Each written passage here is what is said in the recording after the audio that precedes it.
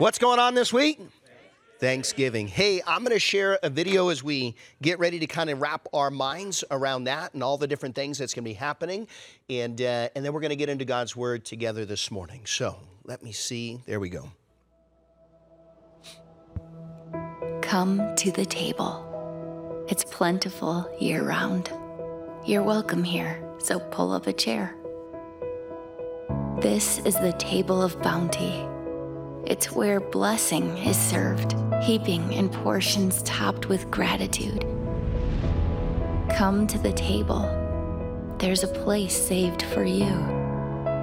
Take and eat.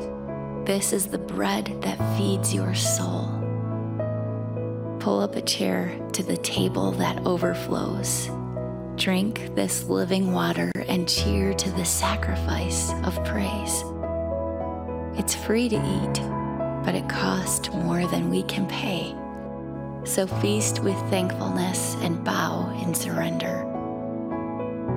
We dine with the King who knows our name. He pulls up his chair beside ours. He feasts as a brother and friend. There is a day of Thanksgiving, but this is the life of it. The banner over us is love. Every single day, we pull up this chair and sit at this table. Give thanks to the Lord, for he is good. His love endures forever.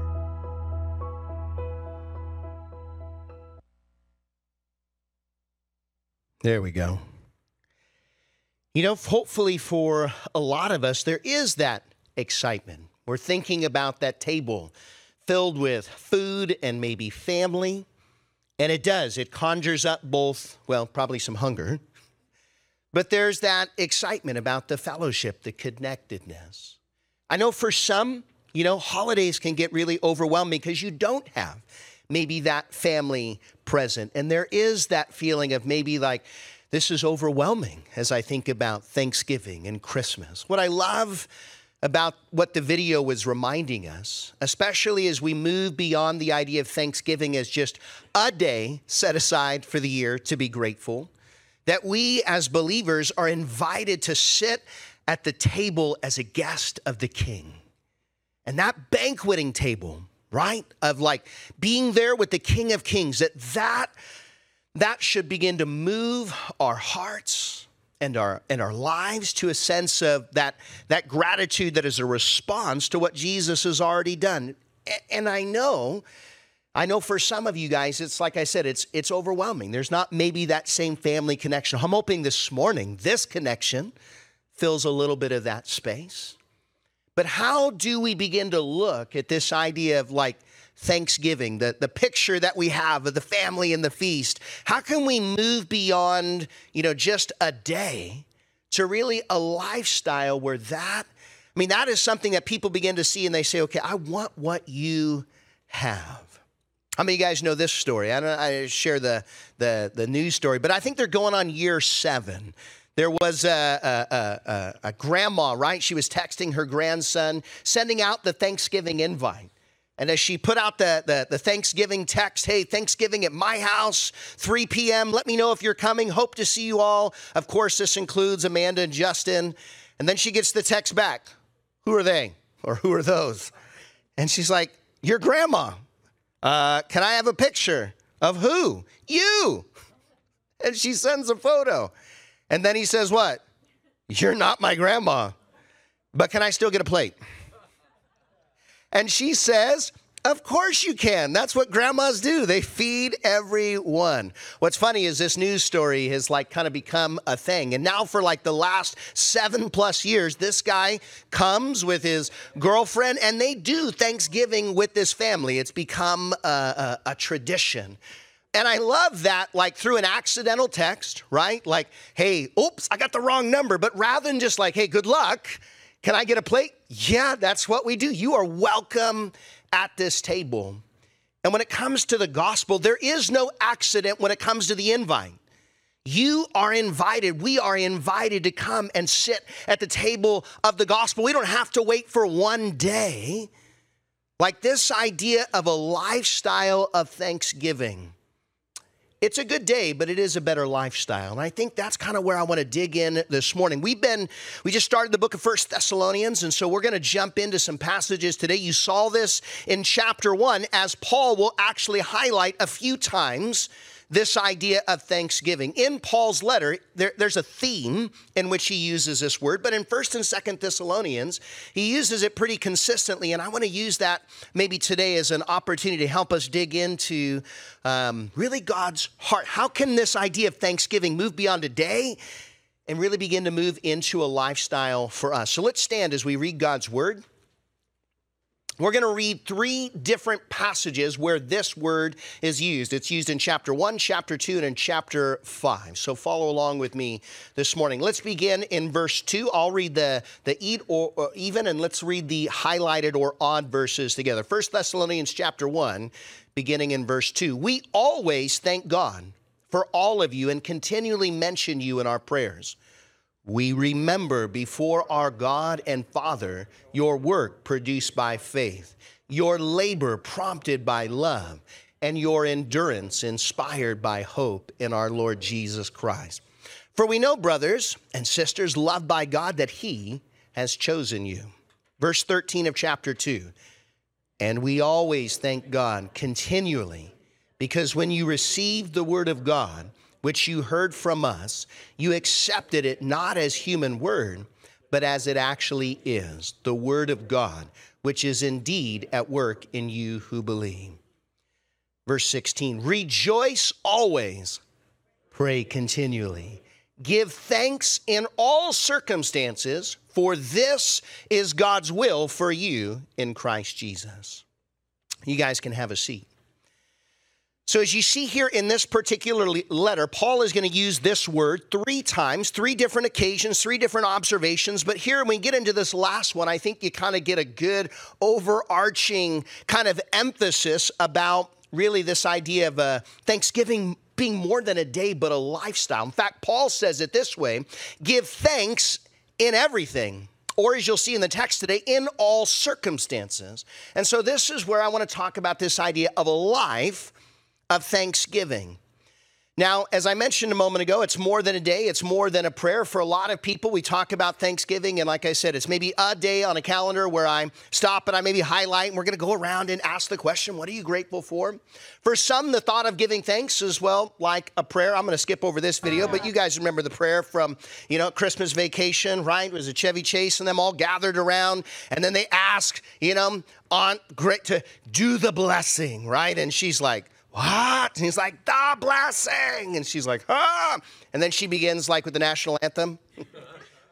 And for some, that idea of saying grace or giving thanks, it just becomes this formal or maybe kind of just a thing that we walk through. Do I really stop and think about what a lifestyle, what a life of thanksgiving looks like in a world, right, that is really wrestling with gratitude?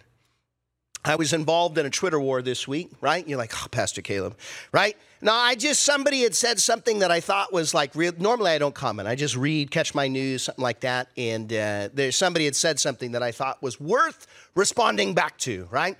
And as I begin to engage, now I see why I don't engage in these conversations, right?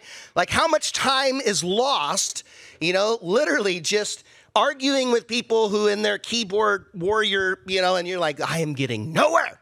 And I'm now more frustrated than when I started, regardless of even if what you were saying is true. You find yourself going down these rabbit holes and you're just like, I'm more angry than when I started. I really need to avoid that. And in a world where we are constantly engaging in conflict and frustration and people are complaining, you stop and you think, what a joy it is to come across somebody who would maybe be like, man, that's a lifestyle of thanksgiving.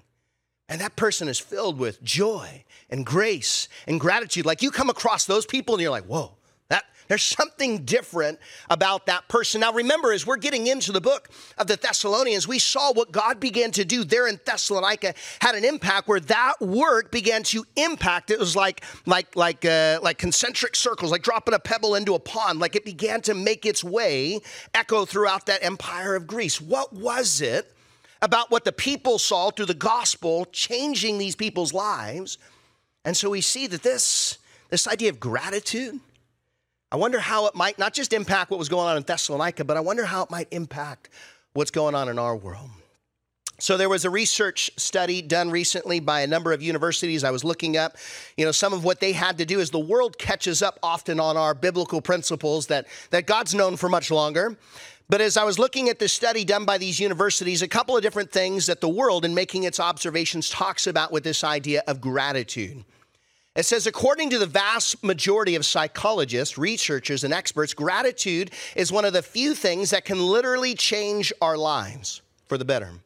There is a strong correlation between increased feelings of happiness and self-worth and giving or receiving gratitude, so much so that one is practically a function of the other. We are happy because we are grateful, not the other way around. And I think I have some other people in the audience who could testify to that principle or application. A couple of statistics that came out of their research. They said 70% of employees would feel better about themselves if their boss were more grateful, and 81% would work harder. Some of you guys are like, absolutely, right? Like it makes a difference. Employees who experience more gratitude at work report fewer depressive symptoms and stress. 95% of employees agree that a grateful boss is more likely to be successful. Regular gratitude journaling has been shown to result in 5 to 15% increase in optimism and 25% increased sleep quality. Whoa! Increased sleep quality by just maybe jotting down some of the things that you're grateful for? A lack of gratitude is a major factor in driving job dissatisfaction, turnover, absenteeism, and burnout. 53% of employees would stay at their company longer if they felt more appreciation from their boss. Gratitude reduces toxic aggression, frustration, and regret even after receiving negative feedback. You see, the world is catching up to things that the Bible has already made pretty clear. But we can look at that and we say, yeah, that makes sense. I think in my job, in my area, whether I'm the employer or the employee, I could see how that would impact my life. I can see how, the constant negativity that surrounds me, like I lose track of the things that I'm grateful for.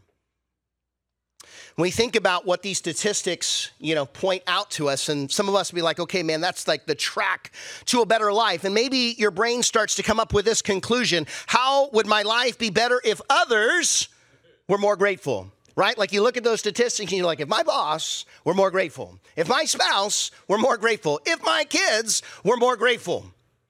The other way to look at those statistics, as I'm thinking about the impact that gratitude has on my life, how would my life be better if what? If I were more grateful. That's a different way to ask that question.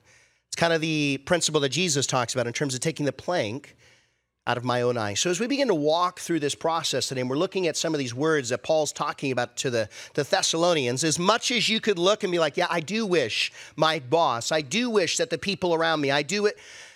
I want you to slow down, and I want you to begin to say, okay, what is God telling me as a believer, as a Christian? What is he calling me to in this lifestyle and this understanding of thanksgiving? Well, let's go back to our text, 1 Thessalonians chapter 2. Notice, as we observe kind of what Paul is talking about, as he and Paul and Silas and Timothy are writing this letter back to the Thessalonians as he had to leave, and he's getting this insight understanding in terms of where they're at and how they're doing. He begins in verse 2 telling them, we always thank God for all of you and continually mention you in our prayers. We remember before our God and Father your work produced by faith, your labor prompted by love, your endurance inspired by hope, and our Lord Jesus Christ, for we know, brothers and sisters, loved by God, that he has chosen you. Notice, as Paul begins, this is like the very second verse as he's opening up the letter, and this letter would have been read in the presence of all of these people gathered, and they begin to hear it. And what does Paul say as he opens up? We thank God for all of you.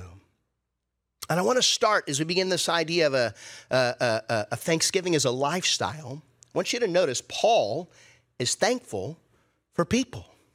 Paul is thankful for others. The first place that you and I can begin today, there's lots of different places that I can focus on developing an attitude of gratitude, but I want you to notice, and we see this later in Paul's letter, we talked about this when we started our letter in 1 Thessalonians, but notice in verse 19 of chapter 2, Paul says this specifically, that for what is our hope, what is our joy, what is our crown, in which we will glory in the presence of our Lord Jesus Christ when he comes, is it not what? You. And we talked about that crown, i.e. the Stephanos.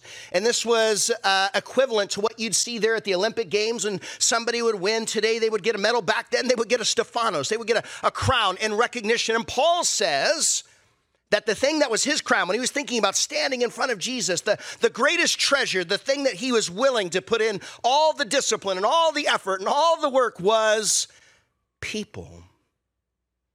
And as you guys begin to kind of start this process of the taking inventory of the people in your life. And granted, we can start with the very basics, of what I am grateful for about those people. But I would just encourage you again, as we go back to the same principle, and miss it. There is a privilege, there is a joy, there is a transformative relationship. When you have an opportunity to plant a seed, water a seed, or watch a seed harvest, when it comes to the gospel, there is nothing more exciting than watching people cross that transformation into eternity. And whether it's your kids, whether it's your spouse, whether it's a coworker, I can think back of the chapters in my life, and they are marked often by moments, whether people in my life or others that God has placed in my life. Man, that sense that people are a treasure. Like this, we don't get to take stuff to heaven, right? No gold, no money, no building materials, but what can you take with you? Souls. That's where the message was. He who wins souls is wise. Like that opportunity that I've been given the privilege of pouring the gospel into the lives of the people around you. Man, that's the treasure. Paul saw people, not things, as the greatest treasure.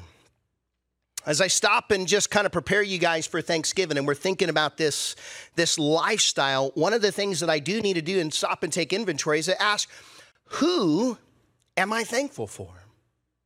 For some of you guys, this can be really easy because you're like, it's my spouse. It's my kids. It's my family. It's my friends. It's my coworkers. Maybe there's a mentor. Maybe there's someone that God's put in your life. You're like, I am grateful for these people that God has put in my life. Amen. Most of you guys, you're already like faces are popping in front of you. But I want you to notice, beyond making this observation about like, who am I grateful for? Think about what's happening as Paul is writing this letter. Notice, he says, look, I thank God for all of you. And for a lot of us, that's maybe the extent of how we get to communicate our gratitude. Thank you, right? And that's powerful. You're grateful for that. But I want you to notice that Paul didn't just finish at thank you. Do you notice what Paul says? We remember before our God and Father your work produced by faith, your labor prompted by love, and your endurance inspired by hope in our Lord Jesus Christ. As you begin to look at these different phrases, one of the things that begins to stick out is the observations about the work of the Spirit in those people. As Paul begins to kind of think about the encounters that he had with them, he's highlighting some very specific ways in which he saw God working through the people that he was talking to. Now, again, when we think about some of the people in our lives, we recognize, as the Bible says, the tongue has the power of life and what? Death. And I know as a dad, as a husband, as an employer, as someone who gets to work with a lot of different people, that my words have power.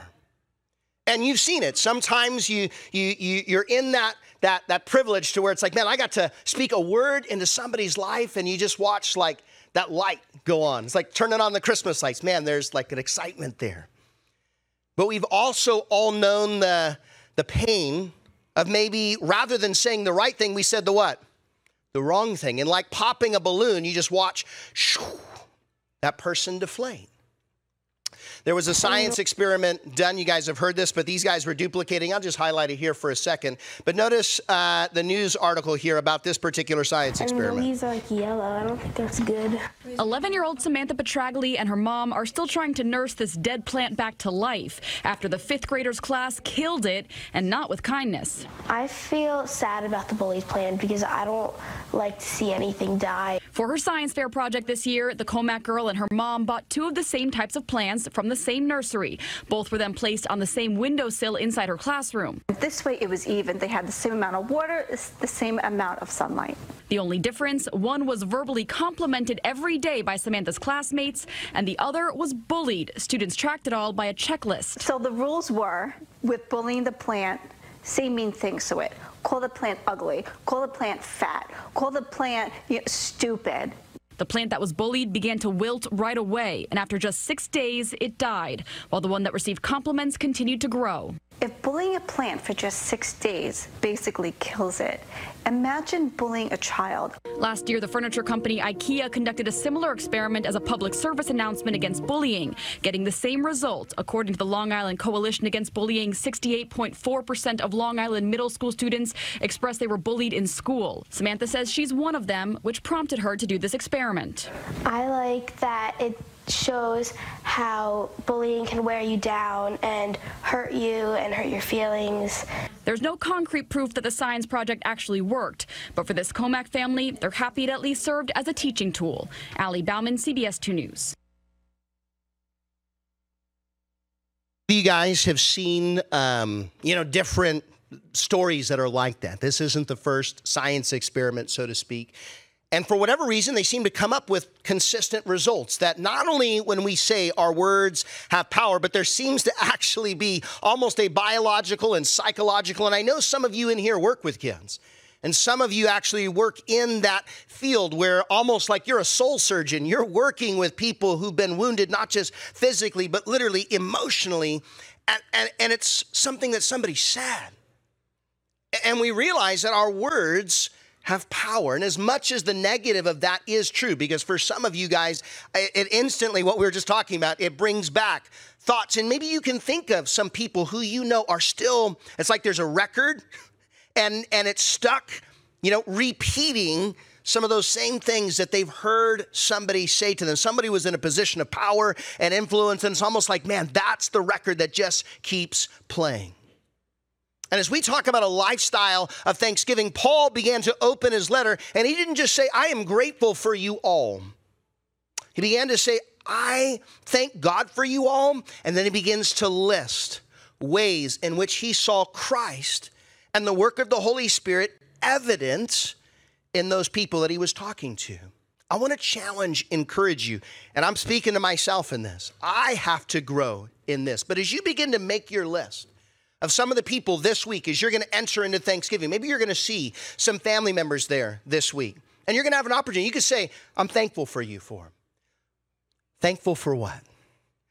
Maybe take this next couple of days and maybe take it a step further and begin to ask, praying for discernment, can I say more than just thank you?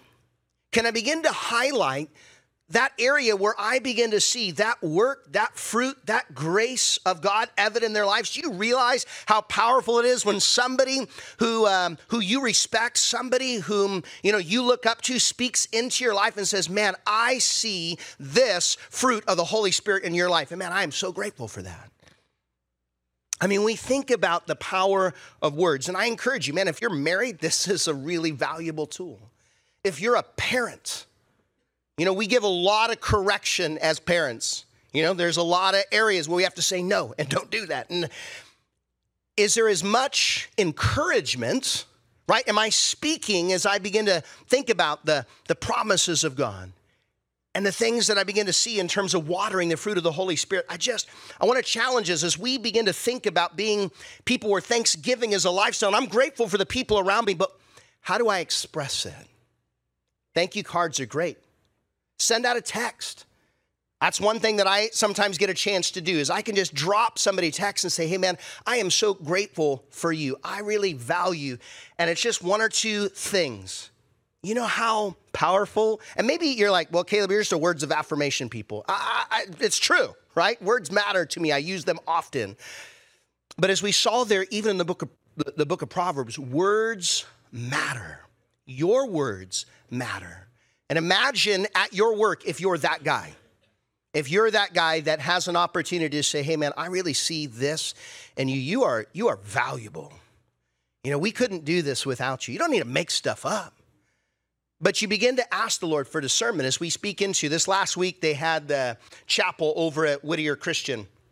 And there was a kid who was sharing some testimony about his experience about, kind of both growing up in a Christian home, but struggling with some of his own questions about faith and just navigating. And he was highlighting a moment in a particular class were a teacher who was talking about the gospel and talking about their experience and really living like, hey, I understand if you got questions, but man, let's understand who Jesus is and what he did. And this is how it worked in my life. And began to share specifically how like that person radically impacted their life. And when I got home and my wife, I'm like, hey, how was your day today? And she's like, well, I had this student who I wouldn't have necessarily even guessed. And as he was sharing, there in chapel, he began to share how in one particular class, as I was teaching, this was the moment that the light bulb went on, and I'm just like a Christmas tree. I could see, her countenance, like just the joy, the grace. As a teacher, how often do you ever get to hear feedback, about like on that one day, that one class, and you didn't even know? But she began to think like, man, how valuable it is when you get to hear how something that God said and did and you impacted somebody in their life. So I want to encourage you, as you're thinking about this week, send out your thank you cards, drop a text, be ready to tell people, hey, I'm thankful for you. But maybe like Paul, we take it a step further and begin to look for some of that spiritual fruit where we're cultivating, really communicating. Now, I want you to notice that that's not the only thing Paul was grateful for. He started the letter saying, I am thankful for you. And then he lays out this list of things that he's thankful for. But you'll notice that Paul's initial act of thanksgiving, he says, I am thankful to God for you. He repeats that here in in chapter 2, verse 13. He says, and we also thank God continually. And then he goes on to talk about this area of why he thanks God. He's talking about the work that God has done, as it says, like you have received the word of God, which you heard from us. You accepted it not as human word, but as it actually is the word of God, which is indeed at work in you. Paul began to say, man, I am so grateful to God for what God is doing in the world around me. Let me ask you this question, and this sounds a little bit redundant because you're here at church, and you're like, well, Caleb, this is part of how I thank God, right? Like I come to church on Sunday so that I can worship, so that I can give of my time, so that I can give of my finances, so that I can give of service. Absolutely. It's a good question for me to stop and think about. We just talked about like, man, a life of thanksgiving. Okay, I'm one of those people who's speaking, right? Thanksgiving and gratitude into people's lives. I'm speaking life. And then I stop and I say, but what or how do I express that gratitude to God? Paul said, I thank God continually. The psalmist, Psalm 100, is kind of an expression of this. And I love the Psalms because they really do, it's almost like somebody's diary, right? You're seeing a reflection of the psalmist's heart. Notice in Psalm 100, as the psalmist is expressing his thanksgiving back to God. Notice all the different ways in which he tries to communicate this idea of gratitude. Verse 1, a psalm for giving grateful praise. Shout to the Lord, all the earth. Worship the Lord with gladness. Come before him with joyful songs. Know that the Lord is God. It is he who made us. We are his. We are his people and the sheep of his pasture. Enter his gates with thanksgiving and his courts with praise. Give thanks to him and praise his name, for the Lord is good, and his love endures forever. His faithfulness continues through all generations. That was our text this morning as we had our pre-service prayer time. And you notice this idea of all the different ways that the psalmist was expressing how he tries to communicate gratitude back to God. Whether it was a shout, whether it was a song, whether it was this idea of kind of resting my mind on who he is and kind of submitting to that. Man, you are the shepherd, I am the sheep in your pasture. But like there is this expression back to God, just like if I were to talk about how did you communicate that to your spouse, your coworker, your friend? And I stop and I think, what does it look like? Because I think sometimes we're like, well, God knows my thoughts. Try that with your spouse. Try that with your child. I mean, we sometimes do that, right? Like they know, you know. But like how valuable is it, even though you know, when that person stops and communicates it to you? Like when you begin to look at the way the psalmist is expressing his relationship with God, how personal, how practical. And again, that's part of what's happening on Sunday. Praise God. That's why we're trying to create more and more opportunities for us to gather to do this. I realize that this space is important, but this isn't the only space that you can do that. You've got a space at home. You've got a space where you can be like, man, I can just get alone with God, or I can get together with another believer and I can begin to communicate to him. What does it look like to express gratitude back to God? There's a good picture in the New Testament. You guys know this story, Luke chapter 17. Let me show you a clip to just kind of put it in perspective, because it reads the text and gives us a visual. It'll set the tone here for the story of Jesus and the lepers.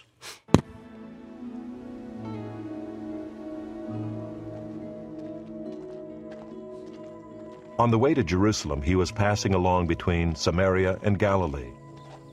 And as he entered a village, he was met by 10 lepers, who stood at a distance and lifted up their voices, saying, "Jesus, Master, have mercy on us." When he saw them, he said to them, "Go and show yourselves to the priests." And as they went, they were cleansed.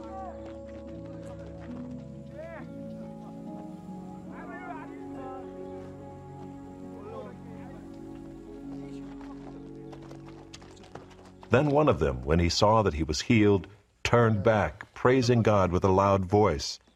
And he fell on his face at Jesus' feet, giving him thanks. Now he was a Samaritan. Then Jesus answered, "Were not 10 cleansed? Where are the 9? Was no one found to return and give praise to God except this foreigner?" And he said to him, "Rise and go your way. Your faith has made you well." Sometimes it helps to get the visual. And as you're thinking about the idea of Jesus making his way through different cities and villages, you know, it's interesting that it almost became normal, right? Like if Jesus is there, anything could happen, which is awesome. I want to have that expectation, even like here every Sunday at church. That's part of what we were praying for this morning. Lord, I thank you that you are enthroned in the praises of your people. And when you are here, anything can happen. Lives can be transformed. People can be healed.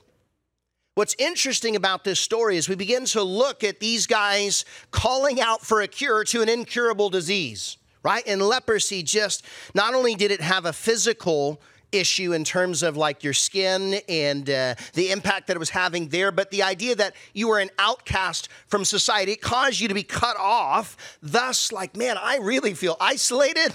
I feel in pain. I mean, all of these different things that were connected to this idea of, man, I want to see my circumstances change. And so obviously, if Jesus is walking by, they're calling out. And then we see Jesus in his grace communicate to them a very interesting response. He says, "Go and show yourself to the priest." Now, what's interesting, as they were hearing Jesus's command, and all of a sudden it's like, all right, he said, "Go show yourself to the priest." Hey guys, let's go do that. And here's what the text says. And as they went, they were what? They were cleansed. That's pretty amazing.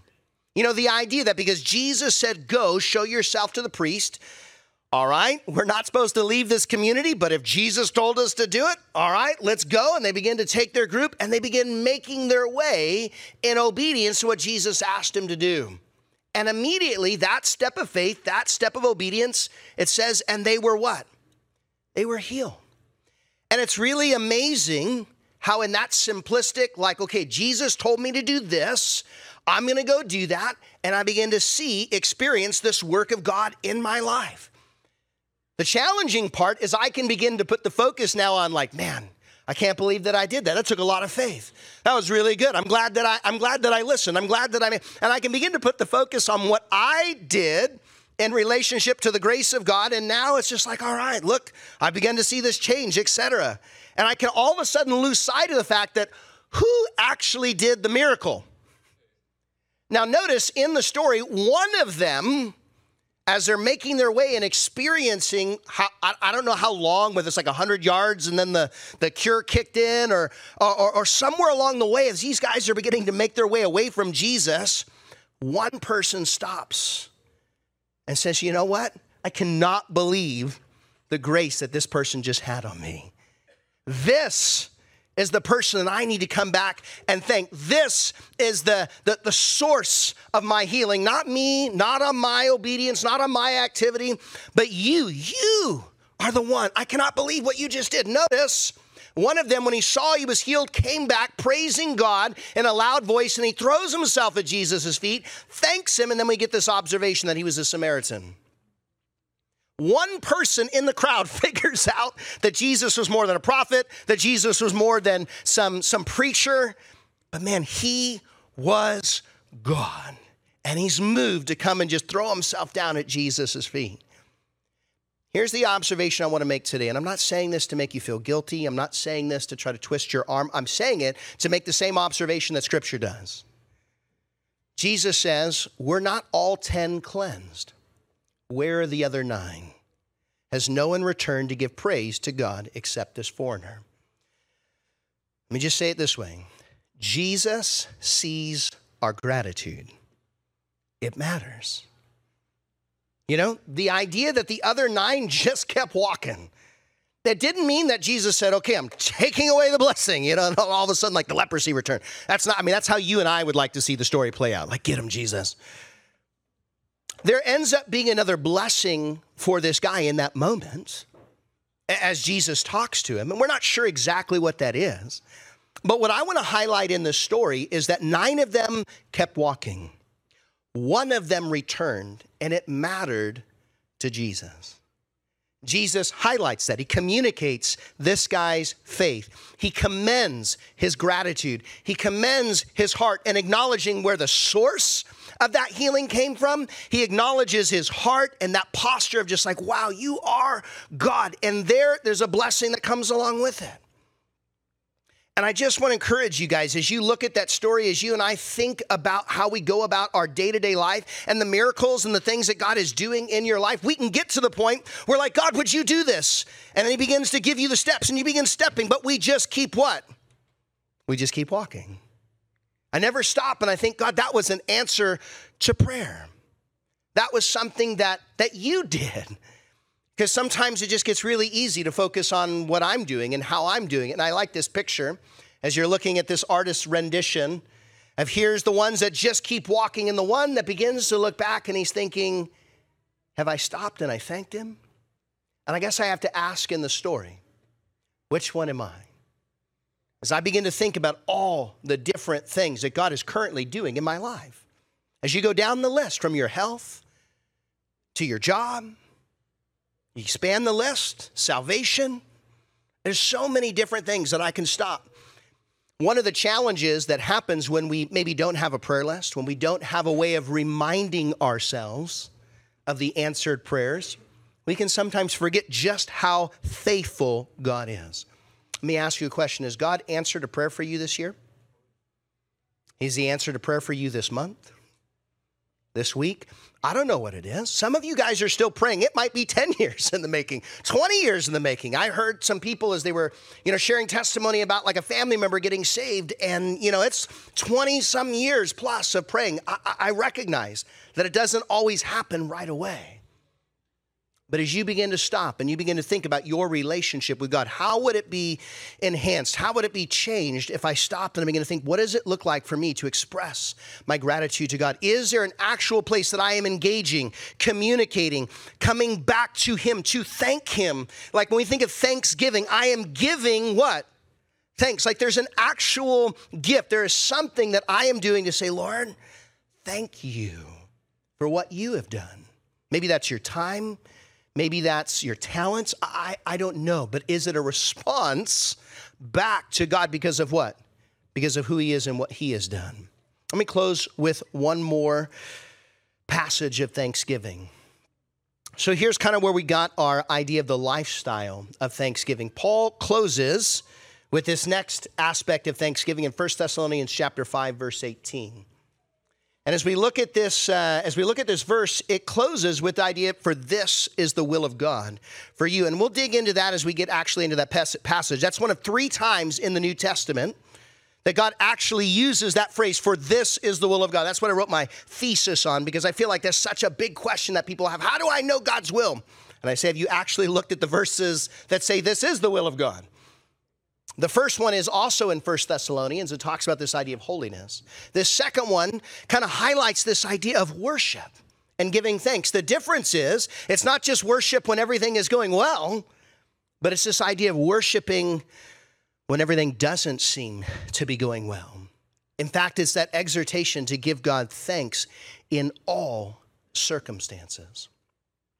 This is a quote from Rick Warren. He says, "The deepest level of worship is praising God in spite of pain, trusting him during a trial, surrendering while suffering, and loving him when he seems distant." You know, some of you, when I was going over the list of things that, like, okay, God, this is what I can be grateful for. That was easy. Others of you, when you started to think about that list, immediately there's other thoughts that start to come into mind because you're like, well, what about this? I'm having a real hard time being grateful to God because of this particular situation, that particular challenge. What about this thing? And this is kind of where we find Paul communicating this idea of a lifestyle of thanksgiving. That thanksgiving isn't just something that we do as believers because, well, life is going well. Because, well, I got a promotion in my job. Because my bank account is full. Because my health is good. How do we as believers, because really at the core of even this word for thanksgiving, in the Greek, this Eucharisto, how does this aspect of grace, how does the grace of God kind of come right down to this heart, this core of yours and my thanksgiving? Notice again, rejoice always, pray continually, give thanks in what? All circumstances, for this is God's will for you in Christ Jesus. This is where the rubber kind of meets the road for us as Christians. The first two were like, Caleb, this is encouraging. I'm going to make my gratitude list. I'm going to get out my thank you cards, make sure I spend some time being grateful with God. Thank you, Caleb. That's good. Can we just skip this last one? But when you and I begin to think about, as Jesus closed out his prayer, not my will, but what? Thy will be done. What was he facing when he was communicating that? Was he facing a circumstance where he was like, okay, this is going to be great? If there be any other way, is kind of how that prayer started, right? As he's facing the cross, as he's contemplating, as he's fully understanding what lies ahead. If there be any other way, but not my will, but what? Thy will be done. Is there anyone who had a more direct line to the Father than the Son? No. Did Jesus not pray correctly in terms of did he miss a step in the list of prayer points in terms of getting the response from God? No. And the question, if there be any other way. Now, how many of you guys remember the answer that the Father gave? It's exactly what I'm hearing right now. Silence. And sometimes silence means stick with the what? Stick with the plan. Like what I've already communicated is the answer. And again, I think we're getting this insight for our benefit. As Jesus is communicating, if there be any other way, but not my will, but thy will, sometimes it's helpful to us to know that the will of God sometimes involves a cross. When you begin to pray God's will, we've talked about this before, and we'll dig into this, particularly in the book of 1 Thessalonians, but we often believe, I get this when people are asking, we're doing counseling, how do I know it's the will of God? And we think it's the path of least resistance, or what? The shortest distance between 2 points. I know it's God because I had all green lights getting to where I was going. Because I had no obstacles, in the path that I was on. As I begin to look at Scripture, I begin to realize that God's will often looks like the long way around the promised land. It often looks like being stuck between an army and a Red Sea. That God's will often involves giants and challenges and sometimes jails and things where you're like, man, why did I get betrayed? Why did these different things happen? Does that mean that God is causing those things to happen? No. Does God in his grace and in his love allow those things to happen? Yes. And then ultimately utilize them to accomplish his perfect plans? Absolutely. And so as we begin to process what Paul is saying here to the Thessalonians, because as you and I go back and we understand our first century history, and we realize that for the Christians, becoming a Christian, acknowledging and identifying, saying, okay, I'm going to go ahead and follow this Jesus, who I believe is now God, not Caesar. It might cost me my job. It might cost me my family. It might cost me my what? My life. And when you begin to recognize that equipping that church, as Jesus would talk about some of the challenges that come with following me, pick up your cross and follow me. That following Jesus sometimes comes at a cost, but you would begin to look at the world and be like, I don't know if I want that. Like, I think there are sometimes Christians who have picked up their cross, but at the same time, it looks like they just bit into a lemon. Now, again, I'm not saying that we have to smile and act like, hey, everything's fine. What I'm saying is, how is it that I can find joy? How is it that I can find gratitude even in the midst of the pain? Is it possible, like what Paul is saying, that I can rejoice always, that I can pray continually, that I can give thanks in all circumstances, even when all circumstances don't feel good, that God is still good? Are you tracking where I'm going? All my years working with the police department as a chaplain, this is one of the most challenging areas of ministry for me. Coming alongside people who've lost children, navigating the sudden loss of loved ones, dealing with war and pain and death. It is difficult to sometimes give thanks in all circumstances. I am right there with you. But that doesn't mean that God is still not in control and still working all things together for good. It doesn't mean that all things are good in that moment or feel good in that moment. But is it possible that God can use that moment and ultimately work it out for good, as we saw in the life of Joseph a couple of months ago? What the enemy meant for evil, God is meant for good. Let me say it this way. I can't control my circumstances, but I can control my what? My response. And for some of you, you're like, that is right where I'm at. I can't control these things that are happening to me. I can't control these things that are going on. But what I'm encouraging you today, that Paul's talking about in this life of thanksgiving, that God has given you control over your response to them. We get an example. Paul highlights this for us. He's not just this person who gives us a pep talk and says, hey, this is a really good idea. This is an area that Paul had great experience in. We remember as we look back, just before Paul got to Thessalonica, he was in Philippi. And there in Philippi, as he was communicating the gospel, we see this woman get free from demon possession. It ends up having an impact in terms of the economy and the way that people were looking at him. We put this guy in prison. And there in prison, in the darkest night, in the most difficult part, back in the back of the prison, his feet are stuck in the stocks. Like, this is the most uncomfortable, difficult, frustrating situation, all because I was doing what? I was doing God's will. Right? Like, what I was doing was good. And he finds himself now in a prison in this difficult circumstance. And we remember, this is something that's not new for us. We look, oh yeah, I remember this story. And it says about midnight, Paul and Silas were what? Praying and singing hymns to God, and the other prisoners were listening to him. They're in the midst of the darkness. They're in the midst of the brokenness. Their joy, their willingness to be like, man, I'm just going to praise God in the midst of it. Well, there ends up being an earthquake. Doors open up. The chains fall off. You know, the prison guard, was ready to commit suicide because he's like, man, I lost all these prisoners. I'm in real trouble. And Paul uses that as an opportunity to communicate the gospel to him. That guy gets saved. His family gets saved. And there, in the midst of this whole chaotic circumstance, in the midst of the rubble of all that was going on, a church is birthed. All because in the middle of that circumstance, Paul chose to say, okay, I can't control my circumstances, but I control how I respond.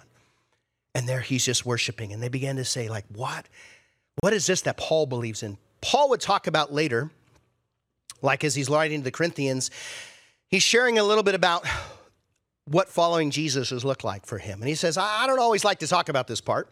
But he says, 5 times I received from the Jews 40 lashes minus 1. 3 times I was beaten with rods. Once I was pelted with stones. 3 times I was shipwrecked. I spent a night and a day in the open sea. I've been constantly on the move. I've been in danger from rivers, in dangers from bandits, in danger from my fellow Jews, in danger from Gentiles, in danger in the city, in danger in the country, in danger at sea, in danger from false believers. You're like, danger, Will Robinson.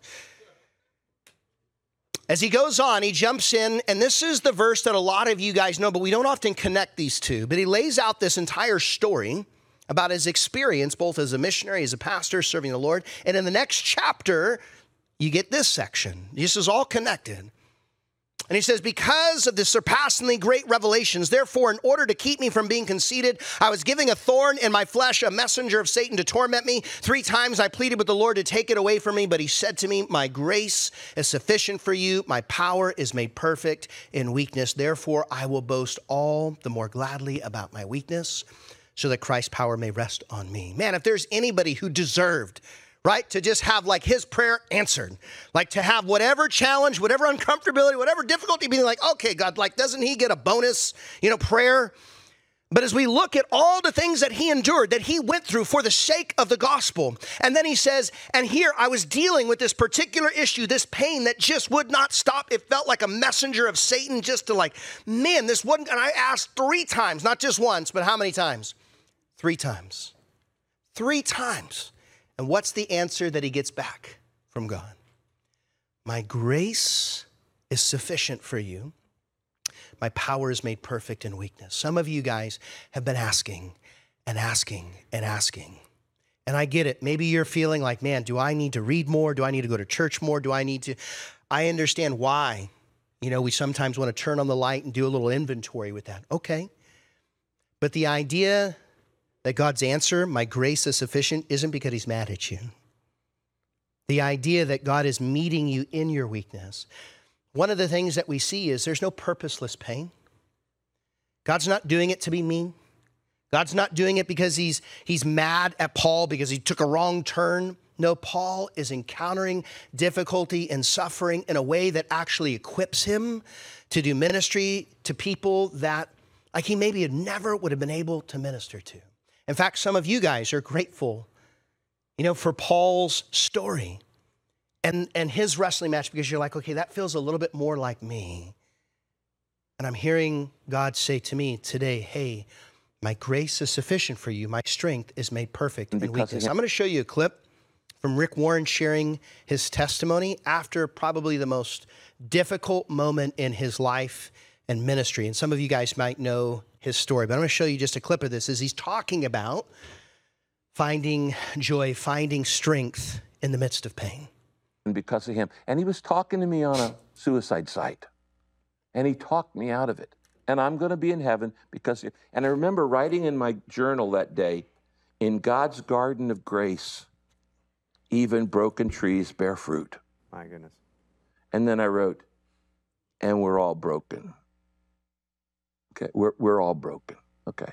So if you think that reading Purpose-Driven Life is going to give you a perfect life, don't even bother. It will give you a life of purpose, and it will help you understand how God uses all these things. And the 5th thing was God uses pain to be a witness. I actually think that our greatest witness to the world is how we handle pain, not how we handle good times.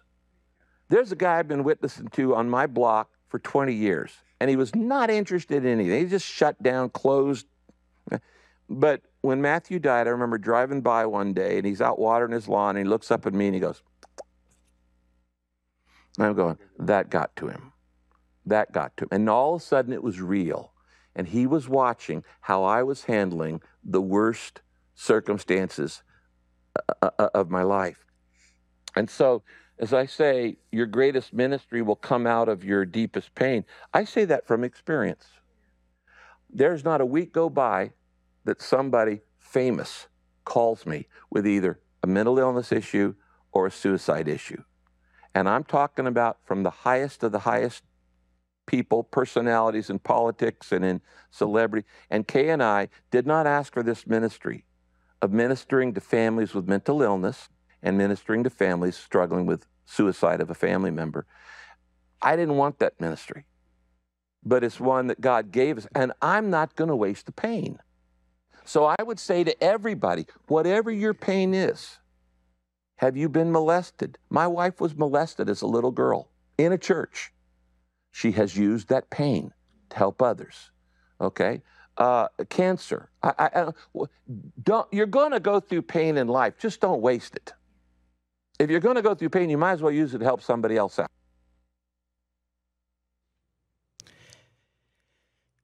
He's sharing from experience. Tragic loss of his son, the devastation of that, navigating just kind of working through that with the Lord. And so when you hear somebody talk, when they're sharing a testimony of like having had just their life, fall apart, and where God had met them in the midst of that, and there, in terms of the brokenness of the pieces, to see how even, in the midst of that, God was able to use even the broken pieces to still reflect the glory and the grace of God. Dr. Tony Evans says, God often uses our deepest pain as the launching pad for our greatest calling. And again, that's, for some of you guys, maybe more of a prayer of faith. Because kind of like, I will give thanks in all circumstances, maybe I can't see in the moment how God is going to use this for good. But I can look at the cross and see how, as terrible as Good Friday seemed, there was an Easter Sunday. I can look back at the Joseph story and the Abraham story, and every single time where God is taking the things that the enemy meant for evil and using it for good. Sometimes it's that cry of faith to say, it doesn't feel good, but I trust that God is good, and I am confident that somehow, some way, he is going to use this for his glory. I remember we went through 2 miscarriages, and at the time I was a chaplain with the police department, and it was pretty raw still, and I was riding out with an officer one night, another young guy. He was a Marine, and he's a guy that I just like, because at the time I was teaching martial arts, and so I was working with some of these officers in terms of training, so I had a little bit more of a rapport with them. And he was really quiet, and I was kind of quiet that night. We were just tracking to see what was going to happen. But he says, Caleb, you're pretty quiet, And I say, yeah, it's been kind of a tough season. And normally I'm there to encourage them, But in that moment, it just felt like, for some reason, I was going to open up about something that I was going through. That's just a little bit of emotion. I just say, yeah, we had lost a pregnancy. It was the second time that it happened. And I watched as he was like, and got a lump in his throat. And I'm thinking, oh no, you're driving, dude. You need to focus.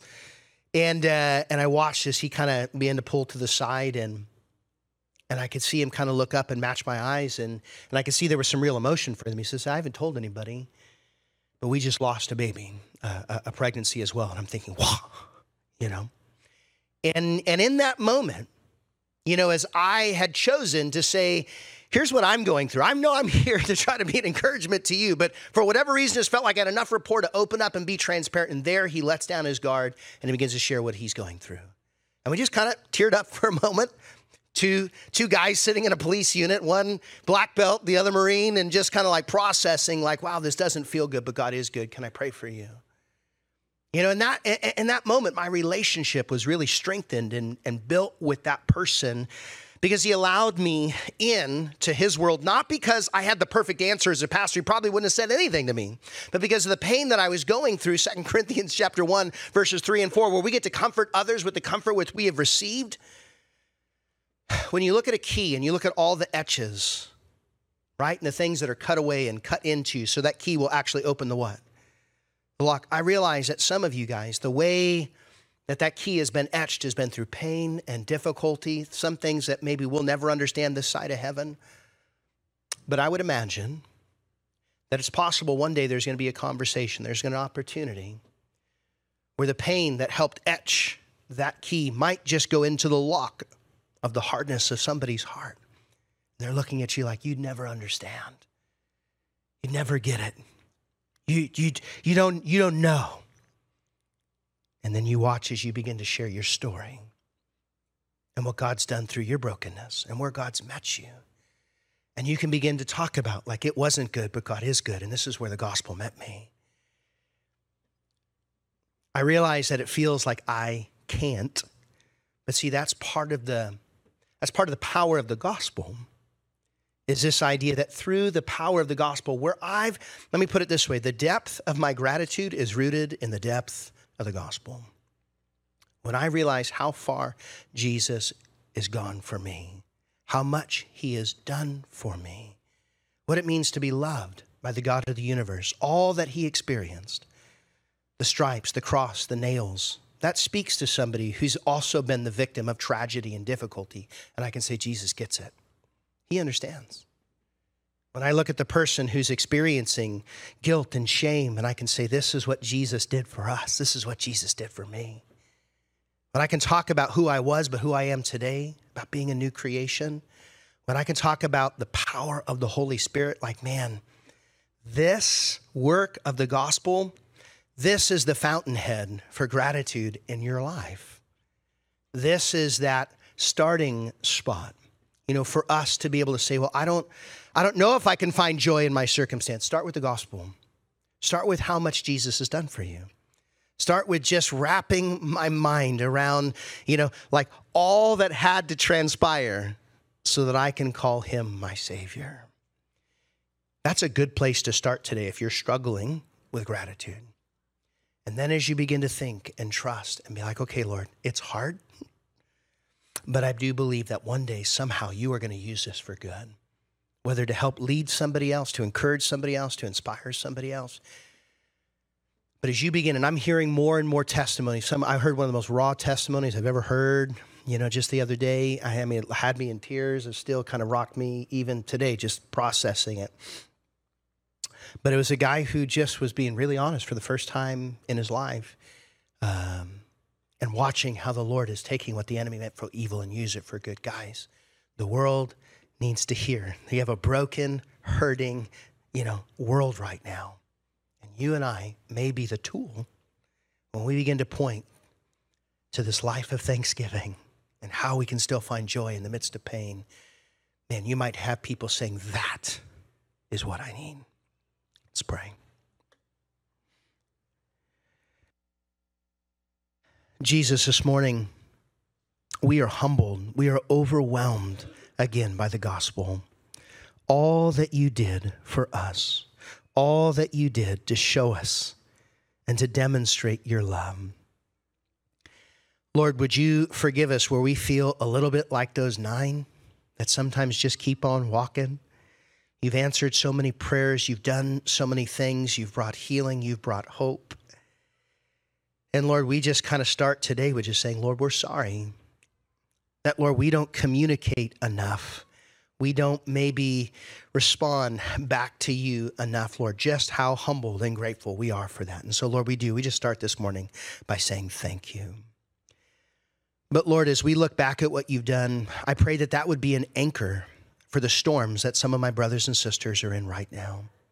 And I pray, Lord, that just as we have some people, Lord, that are going through really hard things, kids with leukemia, families with cancer, and I watch as they worship, I watch as they fellowship, I watch as they're here serving, and I just think, man, what an example of the grace of God, of the strength of God. And I pray, Lord, that you would be helping us, each one of us, in the midst of those moments, Lord, that we would just recognize that in our brokenness, this is an opportunity for people to see Jesus. I pray that this week, Lord, that you would help us to speak life, words of thanksgiving, words that go down deep, that water the seeds of the gospel in our friends and family. Maybe this morning, for the first time, this is really hitting you. I want to invite you that today is the day. Today is the opportunity, as Jesus has been knocking on the door of your heart, to open up the door, to come find fellowship at his table, to find acceptance, to find wholeness, to find a healing that goes deeper than physical healing. It goes down deep into the soul. And if that's you this morning, just start right where you're at. Just open the door and say, Jesus, I need you. I need your forgiveness. I've been resisting you. I've been holding on to bitterness and fear. And today, Lord, I want to come sit at that table of grace with you. I believe that you paid the price on the cross. I believe that you resurrected to prove, Lord, that you can work all things together for good, that you can make us a new creation. And I want to experience that life. Jesus, we thank you for the gospel. I thank you for this church that is living it out. Would you help us, Lord, this week to walk it, to talk it, to live it? In Jesus' name, all God's people said, amen. Let's stand.